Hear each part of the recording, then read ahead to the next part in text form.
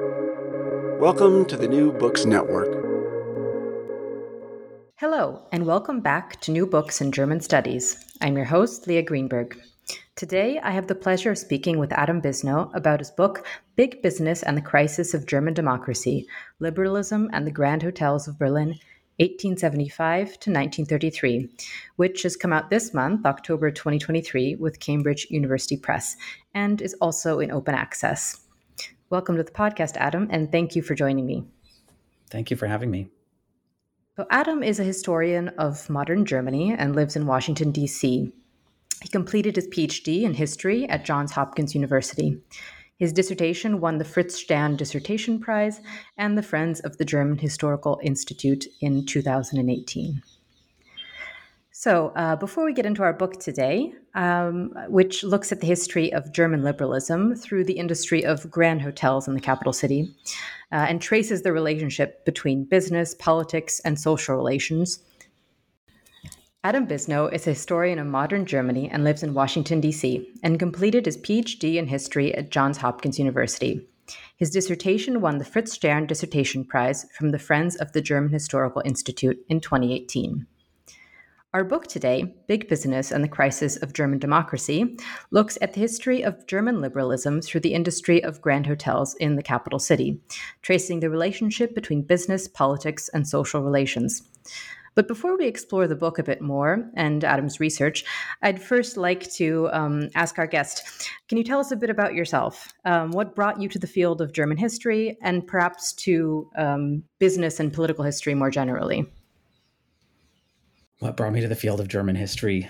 I took a German history class in college, but I must have been interested before that. And I think if I were to go back, it would be a friend named Elizabeth, who's still the smartest person I know. And when we were in high school, she had already developed a really precocious interest in fin de siècle German and Austrian art, of all things. And she lived near, we both lived in the New York area, but she lived near the Neue Gallery in New York City. And she took me there. And I was so shocked by the design and art of the 1890s and early 20th century. And I had this question in my head, what was going on in Central Europe that people were painting such crazy paintings, designing such crazy things, composing such wild music?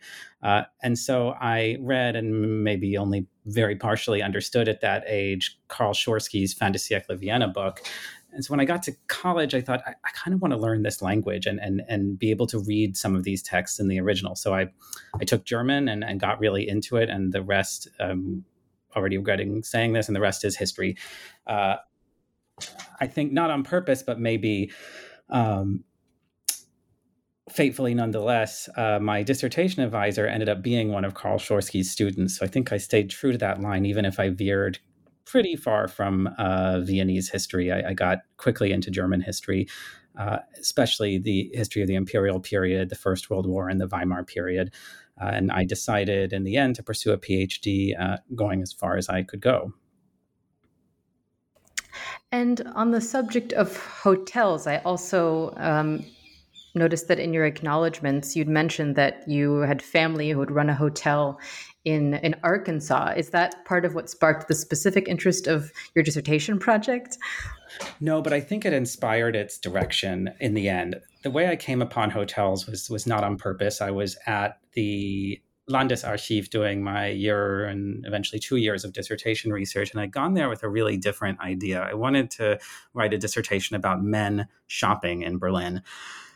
When I went to find sources, though, I found that they were either hard to decipher or hard to find or totally incomplete. I was looking through police records, I was looking through magazines, and there was just no there that I could find. But an archivist tipped me off to a trove of documents, a really big collection from Aschinger's Aktiengesellschaft, Aschinger's corporation.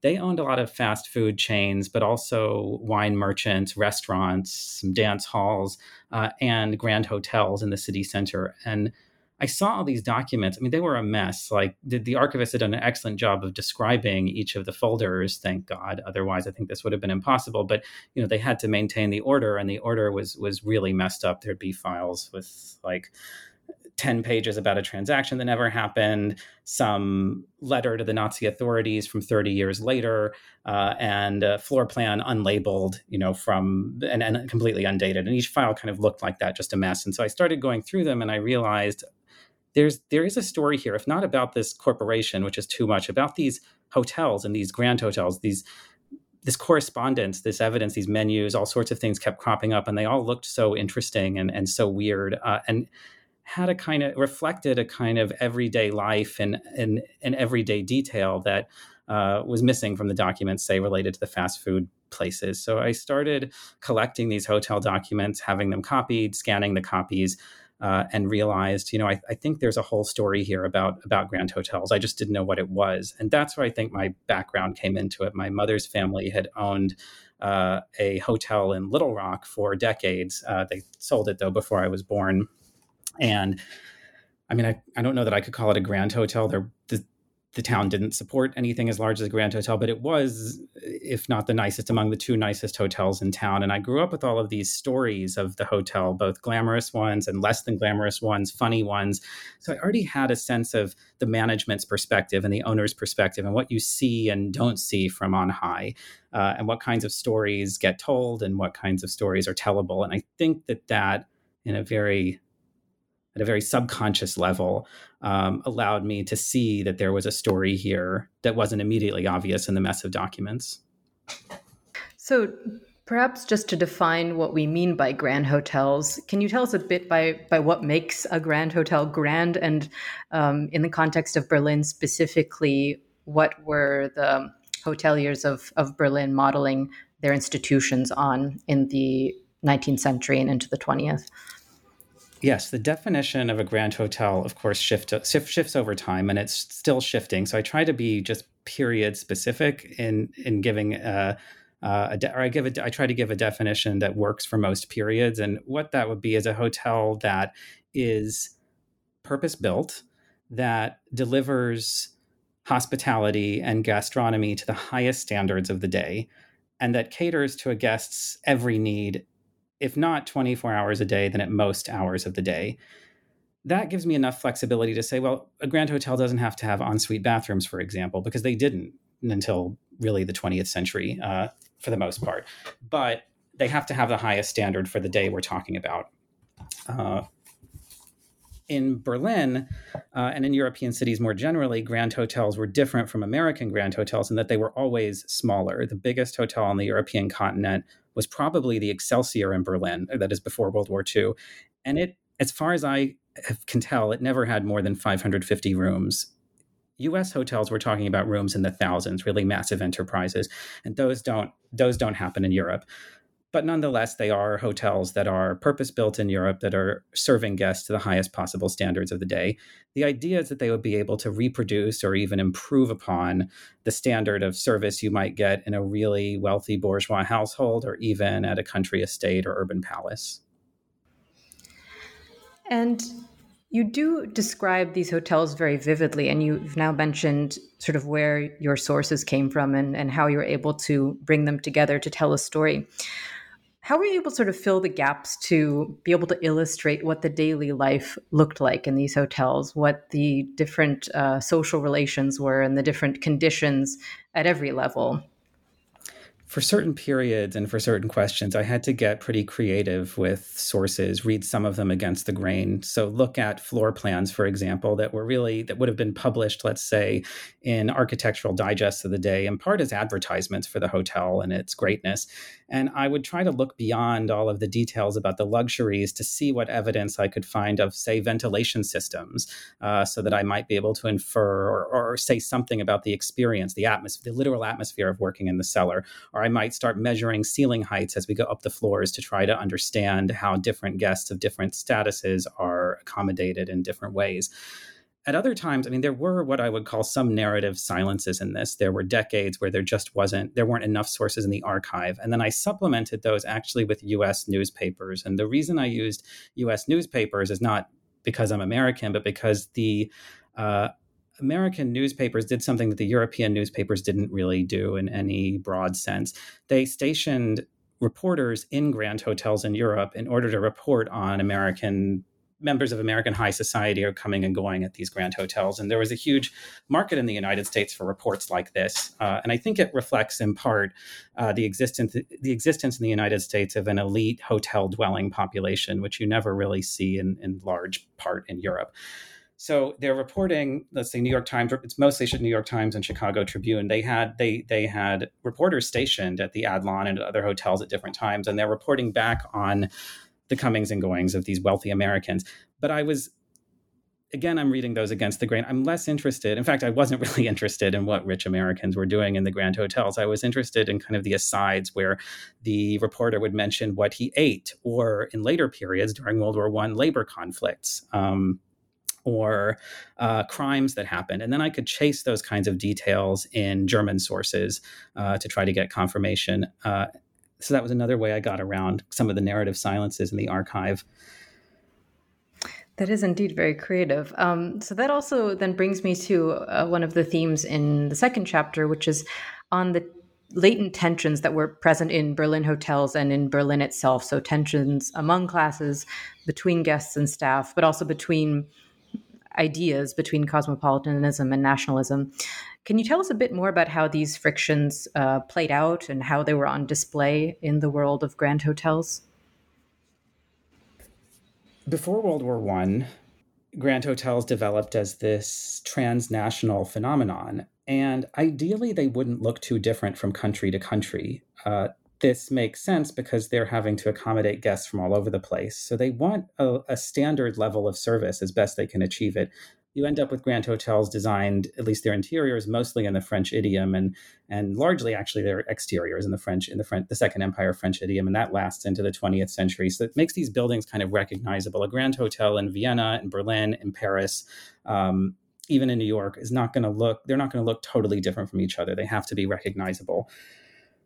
But in certain countries at certain times, there was, of course, pressure to have these hotels have a distinctive national flair. And that is particularly the case, or particularly true, in Berlin.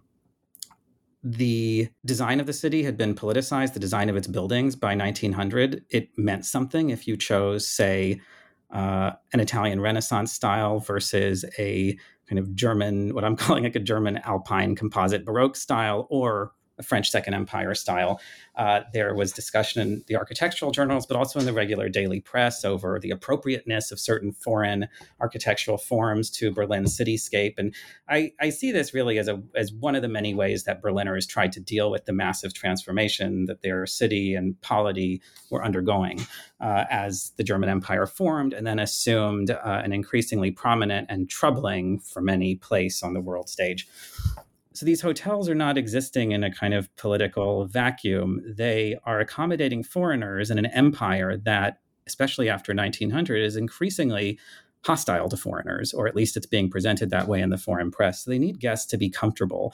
They don't want guests necessarily to think about the latest international relation and a diplomatic crisis that didn't, but almost did result in a world war, for example. They don't want that on the eve of World War I. Nonetheless, they do need to bow to pressure from architectural critics, from nationalists, from feuilleton writers in Berlin and elsewhere in Germany. They need to bow to pressure not to make these hotels too French. It's especially the French idiom that people get upset about. So they pepper the interior design with certain German elements. And some of those are elements of imperial greatness. You see busts of Wilhelm II in several places in the Adlon. There are statues of Wilhelm I at the Kaiserhof, which placated some Germans, to be sure, but also gave foreigners pause, I imagine, as they saw in a grand hotel where it didn't really belong these signs of imperial greatness and, at least from some perspectives, avarice. Other ways that national traditions worked their way into Berlin's grand hotels were less controversial. These were when, let's say at the Zum Heidelberger Beer Hall at the Central Hotel, they decided to theme each room after a different after a different region in Germany. And I think this was largely to placate business travelers who are coming, say, from Munich or Stuttgart, and who are uneasy about the imperial bombast on display in Berlin and the very Prussianness the Prussian hegemony that characterized the German Empire. And so they're sort of put at ease by actual sort of regional, national displays in something like a hotel beer hall. There were also occasionally conflicts among guests. There were guests who flaunted their national differences, and I think flaunted is the right word, and I'm going to use it, of course, for Americans who started holding election parties at grand hotels. Most of those, as far as I can tell, happened at the Adlon, and they're cheering late into the night. They're talking about how great their democracy is. They're putting on display their kind of their political, the difference in their political culture from the German political culture that Germans also commented on. So they were these places where differences and tensions existed and played out, but everything remarkably was held, I would say, in equipoise until World War I, when it all falls apart. But the tensions were present beforehand. They just explode at the moment that war breaks out. And on the subject of the war, of course, World War I greatly affected the hotel industry, but it didn't eliminate it. It didn't mean that the hotels were out of business. How did the war ultimately affect the Berlin Grand Hotel scene in the earlier years and then in the later ones? The beginning of the war in grand hotels was violent. And this is the first instance of violence that I see, of sort of outright violence I see, or political violence I see in grand hotels. And the remarkable thing, of course, not that they could know this at the time, is that it doesn't really stop. It continues down to the Nazi period. But they think this is the hoteliers think this is an aberration. And it starts with a spy fever in the first week of August, as particularly as the Russians mobilized. The papers started writing about the existence of spies throughout Germany, and especially in Berlin and in Berlin's grand hotels. And this roving population of cosmopolitans in grand hotels was not to be trusted and was now a security liability. There were also stories of couriers, money carriers, using grand hotels to kind of ferret money from from France to Russia. And so hotels became these kind of nodes in a kind of anxiety complex about a two-front war. And the result was that mobs attacked grand hotels. They roughed up guests. They beat up reporters. In certain cases, at the Adlon, for example, hotels, but also at the Kaiserhof and the Fürstenhof, staff, like maids, apprehended or suspected spies themselves. I don't have any evidence that any of these people were spies. Every time I looked into it, it was somebody who was totally innocent of spying, at least as far as we know. It really was kind of a witch hunt. So the grand hotels are suddenly vulnerable to these outside forces that are bad for business, but also really upsetting to the people involved. Then come the shortages, labor shortages, as more and more men are called up to the front, and then boys are called up to the front. Shortages of materials, of goods, of foodstuffs. They no longer have access to exotic foods, for example. Some of the finest ingredients were sourced through the British Embassy, for example, ingredients that would have gone into meals at the Adlon nearby. That's, of course, no longer available once war breaks out. So the food gets duller, life gets duller. Eventually, the coal supply becomes insecure, lights grow dimmer, signs outside are no longer illuminated. And as rationing ratchets up, the staff ends up having to enforce all of these rules. And you have a new set of conflicts that hadn't existed before, where the staff was supposed to convey to guests the bounty of all of their riches. Now the staff is standing between guests and what they want. And I, of course, started this before the COVID-19 pandemic, but it was so familiar, or it became so familiar to me, even this kind of upended relationship between service workers and customers, where suddenly you're the customer and there are rules you need to follow. And if you don't follow them, it is up to the staff, very unfortunately for them, to enforce the rules. And now we have a new set of conflicts that are informed by class, by emergency, by scarcity. What kept the grand hotels afloat in this period was actually a decrease in the supply of rooms. The government started buying up buildings to house the war corporations. These were the organizations established to source, for example, to source things like potatoes or clothing, and they needed office space. The war had to be administered from somewhere. And grand hotels, because most of them were near near the government offices, were really attractive to the governments. They started buying up grand hotels and converting them into office buildings, and that reduced the supply to the extent that for the duration of the war, Berlin's grand hotels were at full occupancy. Nonetheless, the owners started making some serious mistakes. They deferred maintenance even when they could afford it. They were lackadaisical with their books, and they ended the war actually in a pretty terrible financial situation, even though they had enjoyed full occupancy throughout. They were really expecting a kind of peacetime boom that, of course, as we know, didn't happen for the Germans because they lost the war, but it really didn't happen for anyone. Recession almost everywhere, visited almost everywhere in the wake of World War I. So they end the war really weak, but they don't actually know it. So what do you think made hotels such a site of violence and explosive behavior? Is it the sort of itinerant nature of a hotel? What do you think it is? I think that's part of it, that the populations are really unstable. So that the guests are itinerant, but also the staff is itinerant, means that it's a building of strangers. And that's by design. Like, the staff are supposed to seem interchangeable. You're supposed to be able to ask a member of staff, whoever it is, for whatever you want and not really care so much about who it is or what her name is. And a guest is a guest is a guest is a guest. They're interchangeable. The rooms all look fairly the same. So I think it's a place where people are unknown and can hide things. And that became a huge topic of plays of the period, novels in the Weimar era, especially. Vicky Baum's Mention im Hotel is all about people pretending to be people they're not. So already I think hotel populations are a bit suspect because of their foreignness and because of a lack of perception of individuality among guests and staff. So that's already kind of maybe a natural or an inbuilt vulnerability. But I tried to go a bit further than that in this book. I see these grand hotels actually as crucibles of social conflict. Whatever social conflict existed outside the hotel gets distilled in the hotel. Let's say that labor relations in general across Germany are pretty poor. Those conflicts are going to be concentrated under a grand hotel's roof. Staff in this period tended to live in the grand hotel, either under the eaves or under the ground in the cellar. They're living alongside the richest people in the country. They're living alongside people they work for, who are members of the commercial bourgeoisie, but also the kind of white-collar middle class. And so any conflict that exists among these classes and groupings gets distilled and heated up in the grand hotel. So I think it's an environment that becomes particularly explosive because people can't leave.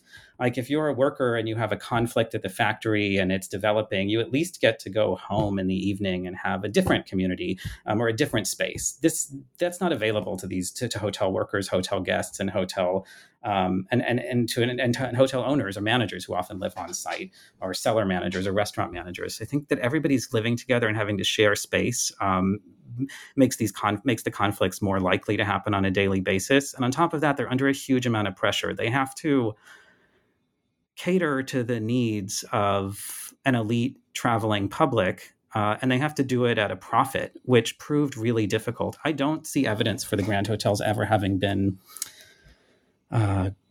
terribly successful. Profits are really not forthcoming. There are only a few years where I can see that anybody's really making very much money at all. For the most part, they quickly have to reinvest any profit they would have had into updating the plant, because hotels need to be modern. And as the cost of labor rises, but the cost of rooms doesn't necessarily keep pace, the availability of profits evaporates. So they're also just under a lot of pressure. There's a lot of stress from the top that comes down to the staff, pressure to work harder, faster, better, smarter, even as real wages decline. And that produces another set of conflicts that made hotels really, really unstable institutions. So in a way, it's a sort of microcosm of existing social relations in this pressure cooker of a space. And this sort of gets to the core of the book, which is talking about how the hotel reflects the the increasing failures or move away from democracy in Germany. So maybe we can move to since we were talking about explosive violence in the hotels, the violence of the November 1918 and then into 1919 revolutions, and then how the tumult of the interwar years continued to play out in the business of grand hotels. Yes. So the war ends in violence in Germany. People have called it a restive peace or even a violent peace. And that is certainly an apt description for the experience of, I'm doing air quotes, peace in November 1918 in Berlin. And the violence came to grand hotels right away, more or less. There were attacks on guests, there were attacks on staff, and there were also huge street demonstrations that sometimes spilled over into violence, and at times that violence came into the lobbies. The Adlon, for example, that happens. And so hoteliers are really, they're frightened, but they're also extremely disappointed. The peace that they were hoping for, the salvation they expected is not here. In fact, it's a fresh hell that is worse than the war experience. In early 1919, the situation worsens again. Rosa Luxemburg and Karl Liebknecht are murdered, essentially at the Eden Hotel. Karl Liebknecht, he's brought there. The Eden Hotel was the headquarters for the army units in charge of subduing revolution in Berlin. And they found Karl Liebknecht and Rosa Luxemburg, who'd been leading a far-left revolution against the government.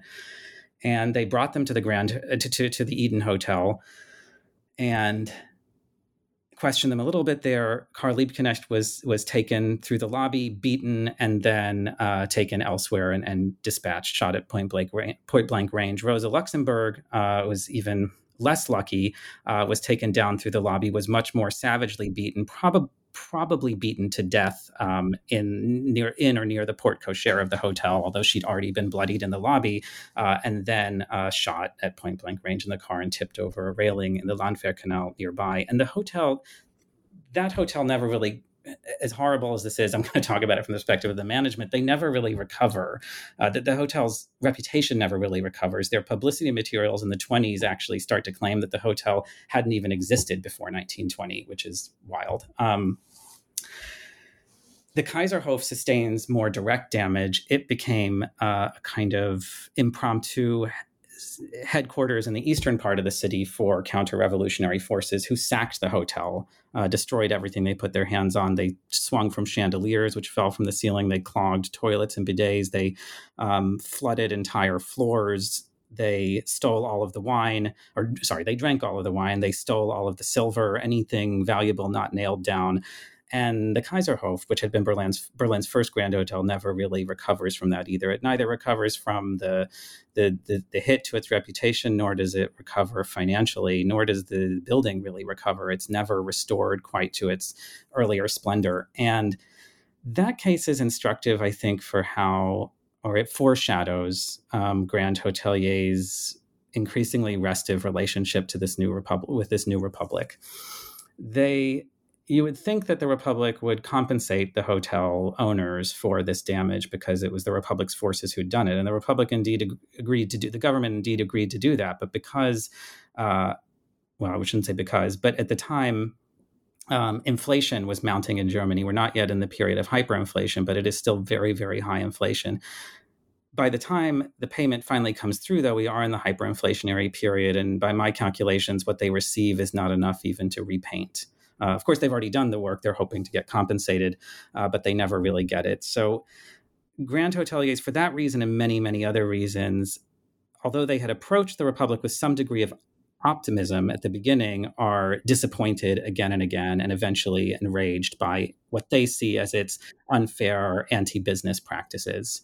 I'll say one more thing about that. What's odd about these hoteliers is that before the war, they're liberal. They're classically liberal. Many of them slightly conservative, national liberal, but they believe in the free movement of goods and people. They need it in order for their businesses to thrive. They see their hotels as liberal institutions, as places where if people just follow the rules, they can enjoy the maximum level of freedom. They're hoteliers are against regulations, they're against barriers to travel, they're against barriers to entry for the most part, and yet they preside over the central irony of liberalism, which I think is distilled in the Grand Hotel form, that in order to have all of this kind of freedom of movement and association that grand hotels are famous for and that they needed, they of course had to keep a majority of the people in the building under thrall, underground or in the attics, toiling over cauldrons, polishing silver in totally toxic environments, completely trapped as workers, as wage slaves, toiling away, so that a very few upstairs could have this experience of glittering and pleasant sociability. And that's something I tried not to lose sight of, because that kind of tension or irony of liberalism, that liberalism is expensive, that in order for some people to be free, others must work for wages, that irony becomes insupportable in the interwar period as the labor movement really increases its power, and as the government starts to give it concessions. It's no longer easy, and indeed it's no longer possible to keep workers in the kind of tight thrall that owners had kept them in the pre-war period. Indeed. Continue. And of course, the owners blame the government and its policies for this deterioration of labor relations. They don't see, and why would they? I'm not sure I would have seen it either, but they don't see actually that the business model was at fault. Not only had it failed to give them reliable profits, but it also had failed to last them through a crisis.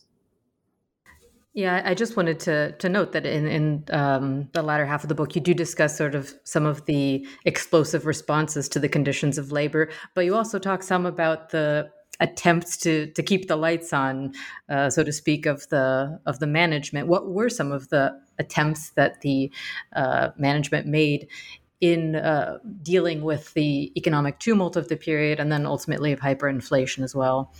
Mm-hmm. They're flying by the seat of their pants. So they have to grant workers the 8-hour workday. They have to grant workers other concessions related to paid leave. And so they start raising prices, but they can't go too far, because the German consumer in general was impoverished, and those who weren't impoverished often identified as impoverished. So people aren't really willing to pay more. So they realized that one way to get money is to charge foreigners a different price from Germans, and then they have to have a whole set of negotiations. They all need to agree to do that together, and that is one of the points at which the Grand Hotel owners, who had been in these corporate boards of directors, who have been in competition with each other, start to work together. They also realize that together they can start to set prices for raw materials. They can agree not to buy things at too high a price, say wheat or wine. They can also set prices, decide, okay, no, we all agree nobody's going to rent a room out for less than 300 marks a night. We're going to agree to that.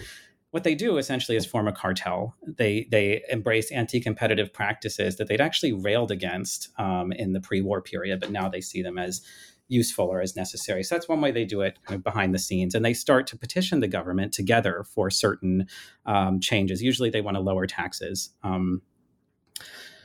But it can be all sorts of. They petition the local government for a relaxation of the ordinances and laws around dancing and parties and drinking and opening hours and things like that.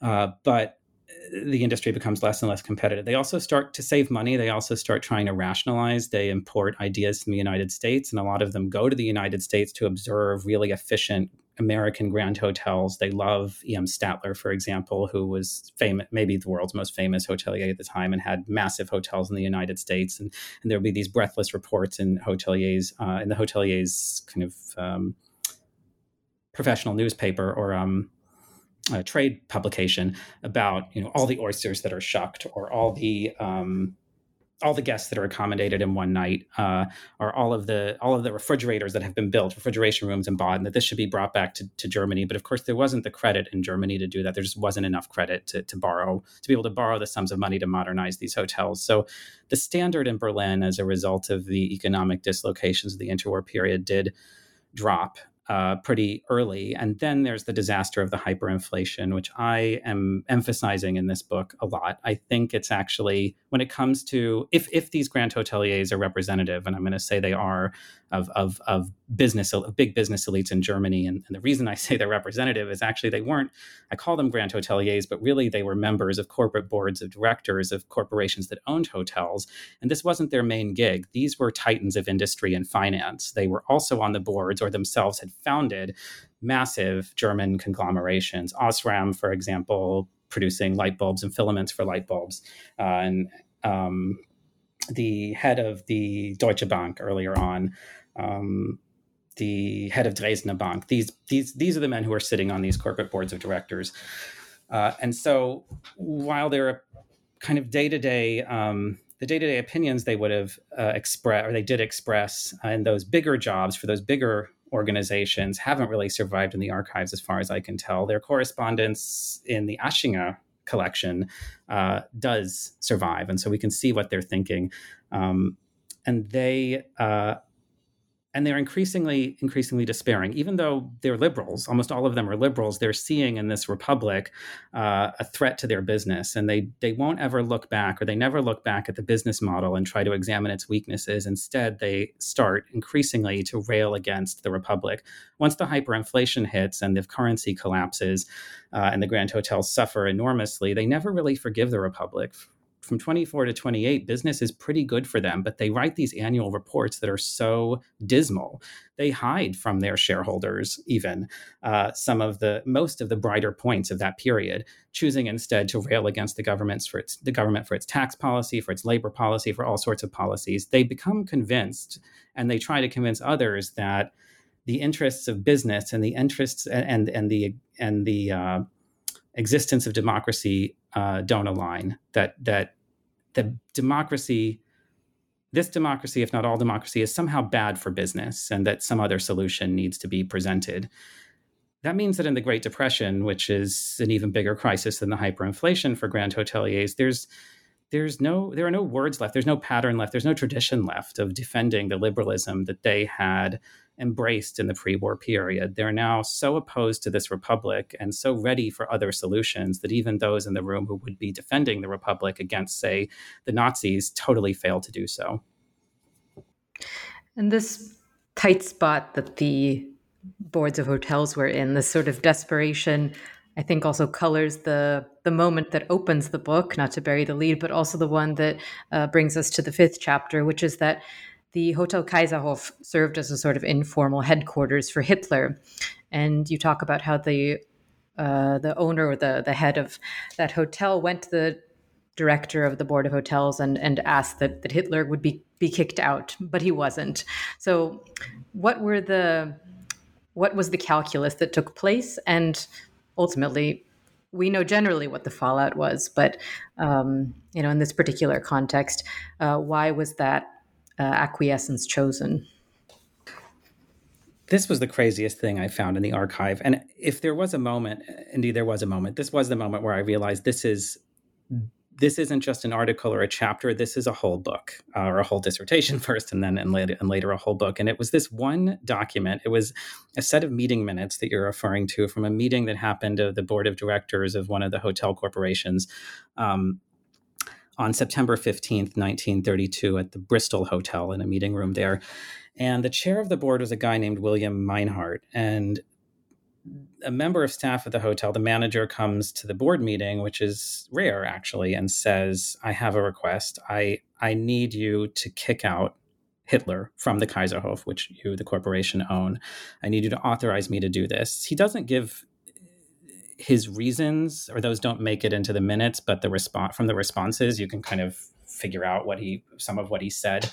Part of the problem was that Hitler probably wasn't paying his bill, at least not in a timely fashion, or his staff wasn't paying his bill. He also he had rented a suite on the corner facing the chancellery, which would obviously in the near future be his office. And they're hatching plans from there. There are comings and goings of fascists, many of them in uniforms, SA men, members of the Steel Helmets. And it's really upsetting guests, especially Jewish guests. And I should emphasize, when I say guests, I don't just mean like people staying in the hotel. Half the hotel's revenue actually comes from gastronomy. So there are lots of well-off Berliners, including well-off Jewish Berliners, who eat regularly at the Kaiserhof. And this is also happening at a time of emergency in the business. We're at the height of the Great Depression. Prices are falling, occupancies are shrinking, profits have withered to below zero. This is a totally losing operation. So the board doesn't really see a future for their business, and they don't know what to do under these conditions. But they have this manager who's saying, please let me kick out Hitler. He's going to help our problem. This is why the Kaiserhof is doing much worse than the rest of the hotels. It's not because we're doing a bad job. It's because we have this monster on the premises. He doesn't say monster, but the other problem with Hitler, of course, is that he's not the right class for Grand Hotel Society. If we speak as snobs, or if they spoke as snobs, which they did, he's not behaving properly. He's not dressing properly, nor are his hangers-on for the most part. So they want him out, and they want their Jewish custom back. The Jews have stayed away. And so then there's this discussion among board members about what to do. Of course, one or two of them are saying, yeah, let's kick him out. This isn't great, or at least they're suggesting that. But then the chair, William Meinhardt, said, he tables the discussion. He says, we're going to put this off till the end and finish it. And then at the end, instead of further discussion, as far as I can tell, he just decides. And his decision was really shocking to me as I'm reading this document for the first time. And it was that if we were to kick out Hitler and his goons, he doesn't say goons, but if we were to kick out Hitler and his men, we would be favoring one confession over another, that is Gentiles over Jews. And we'd be favoring one political party over the others by sort of penalizing the Nazis. And so, therefore, the Nazis can stay. And this is a really liberal argument, meaning it comes from the philosophy of liberalism. And it makes sense because Meinhardt himself was a liberal. In fact, at this point, he's a left liberal. He's in the German Democratic Party. And yet, in this position as the chair of the board, he's deciding to use his liberalism to justify accommodating the Nazis, the people who have made it their mission to destroy liberalism once and for all. And when I saw this, I thought, okay, who is this William Meinhardt? I didn't know at the time. It's like this, let me find him later. Let me see if he ends up being, maybe he's a Nazi. Maybe he ends up being a Nazi later. I don't know. And then, when I looked up who he was, it turns out he is this Jewish titan of industry who himself is a liberal. He's a patron of avant-garde art. He's learned. He's an intellectual, and yet he's making this shocking decision. And I realized that the rest of the book was going to become an effort to answer this question: how do we get to this point? I'm using Helmut Walser-Smith's term here, to this really horrible vanishing point where we have a liberal Jewish German deciding to accommodate Hitler in what is his own house for the most part. And I found that so shocking. And the answer that I'm offering here is actually not that he was bad or didn't know what was going on, but that he was terrified first. And that has to be an important point. The Nazis had already attacked Jews throughout the city and attacked Jewish businesses by September 15th, 1932 in increasingly violent ways. There was an atmosphere of fear throughout the capital that other historians, Peter Yelovich especially, have written about. But I also want to emphasize the weakness of the business model, which itself stems from a weakness of liberalism. This fact, I think, that you can't really have freedom and the free association of people and the enjoyment of that freedom without the naked economic domination of the majority. You still need this working class in your thrall, below stairs, in the attic. And because of that, and because of the business environment, you're never really going to turn a profit from that either. So if you find yourself running a Grand Hotel in 1932 and trying to do your fiduciary duty, trying to figure out how to make money or continue, or try to figure out how to start making money for the shareholders, and then you're faced with a problem like this, I'm not sure there's any really good decision to make. I'm not sure what he could have done necessarily, but I did see this moment as emblematic of the inherent weaknesses of liberalism, both to sustain itself, but then also to defend itself against forces that tried to destroy it. The consequences were pretty swift for Meinhardt and the others, and that's also really sad in this case. They're running for their lives by the spring, summer of the following year. Hitler comes to power, and this meeting happens in September 32. Hitler's in power in January 33. All he has to do is cross the square from the Kaiserhof to the Chancellery. And then the authorities set about Aryanizing German businesses. And that comes very early to the Grand Hotel across the street where Hitler had stayed throughout his campaigns. And Meinhardt, the other Jews on the board, and I should say the board was actually narrowly majority Jewish, are running for their lives by summer. They've been threatened in various ways by the regime, and it's been made clear to them that their quote unquote safety cannot be guaranteed any longer. And they know what that means. And so they go, and Meinhardt ends up running Jewish relief efforts from London in exile. And that's the end of his story. And at the end of this, after this document that I found in the archive and the file, there was another document that I reproduced in the book that shows the names of these board members who had this discussion about what to do with Hitler. And the document likely comes from May of 1933. So like 8 months later. And it just had, it's a typewritten list of the names, and then there are marks next to everybody who's Jewish or could possibly be Jewish. And then the next page is a survey that had been sent from the authorities telling the hotel's owners to identify all Jews working on the premises and all Jews who were in any kind of position of authority or ownership. So the consequences are really swift.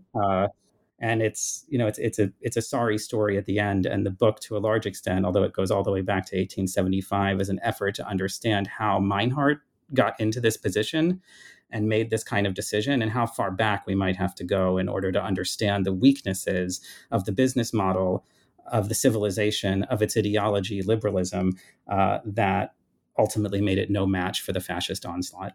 It's an incredibly dark irony, the anecdote that you begin that with.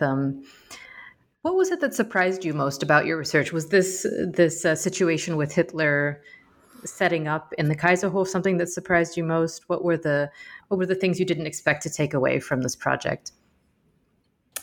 That was definitely the biggest surprise, that there existed in Germany. There occurred in Germany, in Berlin, across from the Chancellery, a discussion among Jews about what to do with Hitler, the physical, embodied, existing Hitler, what to do with him.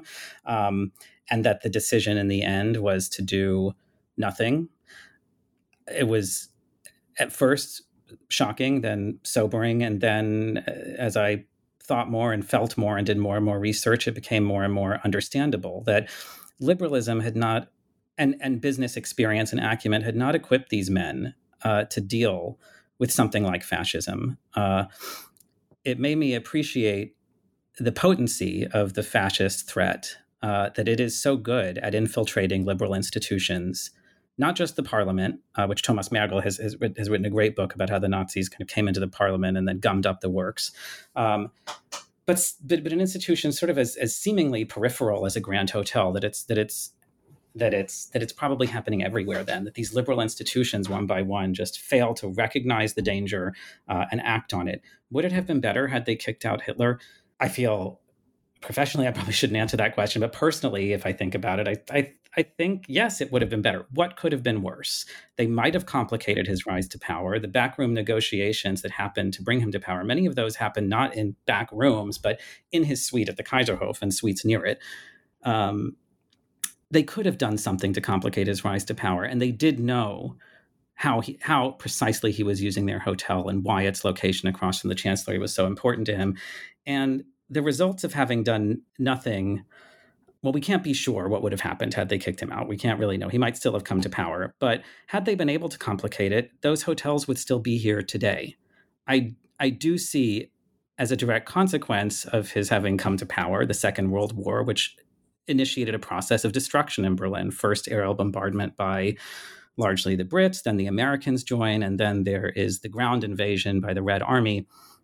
And every last Grand Hotel is burned to the ground. I mean, there are little bits of the Adlon and the Esplanade that remained as kind of shadow hostelries after, but no, it's all gone. And the stability and perhaps profits that they hoped for under the dictatorship that the Nazis promised to bring, or at least that the Nazis' allies, conservative allies in the Chancellery promised to bring, didn't actually produce good results for the Grand Hotels anyway. And that in the 30s, before the war begins, the Grand Hotels continue to lose money. The Nazi government, or the Nazi regime, was even more controlling of business than the Weimar regime had been, or the Weimar Republic had been.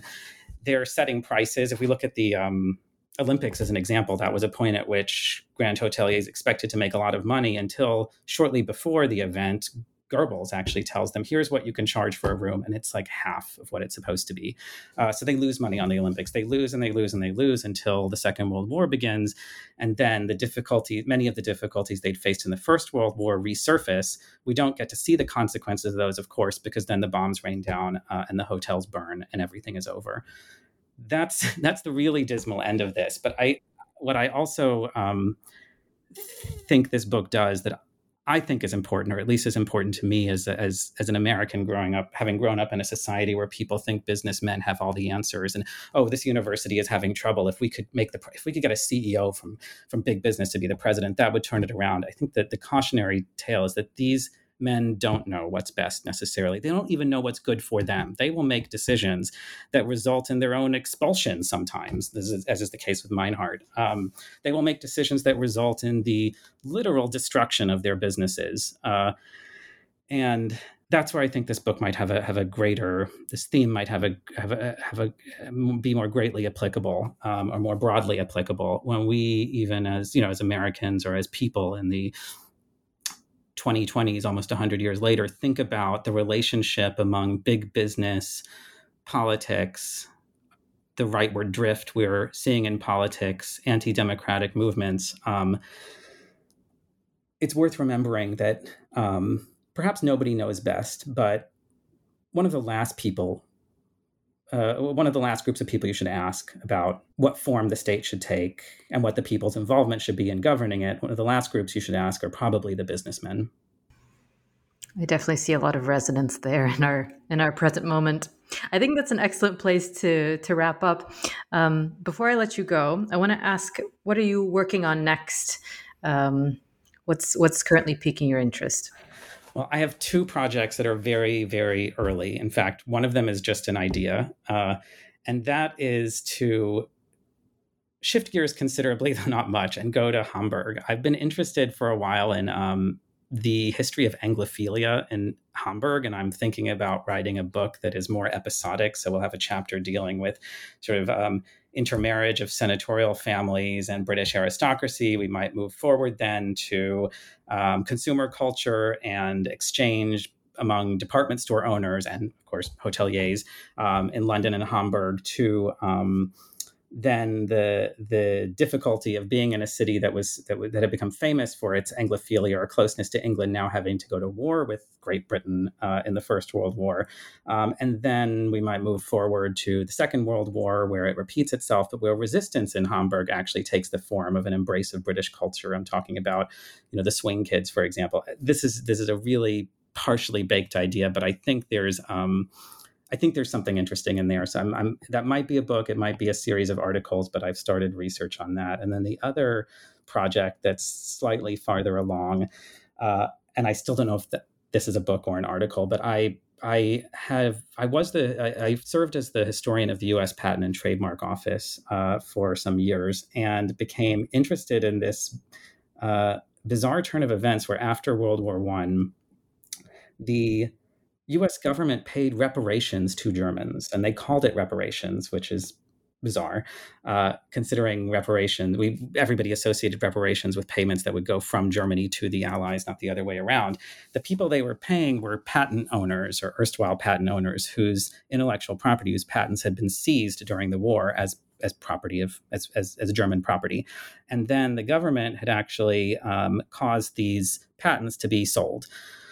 And so they couldn't really be recovered. And so these German patentees are actually compensated. And a question I have about this, interesting, though not necessarily terribly consequential event or series of events, is whether it could tell us something about the endurance or the depth of commitment to capitalism and private property in that era that in certain cases actually outweighed some of the heaviest international hostilities that we've seen in modernity after World War I. So that's another idea. So those are the two things I'm spinning with now.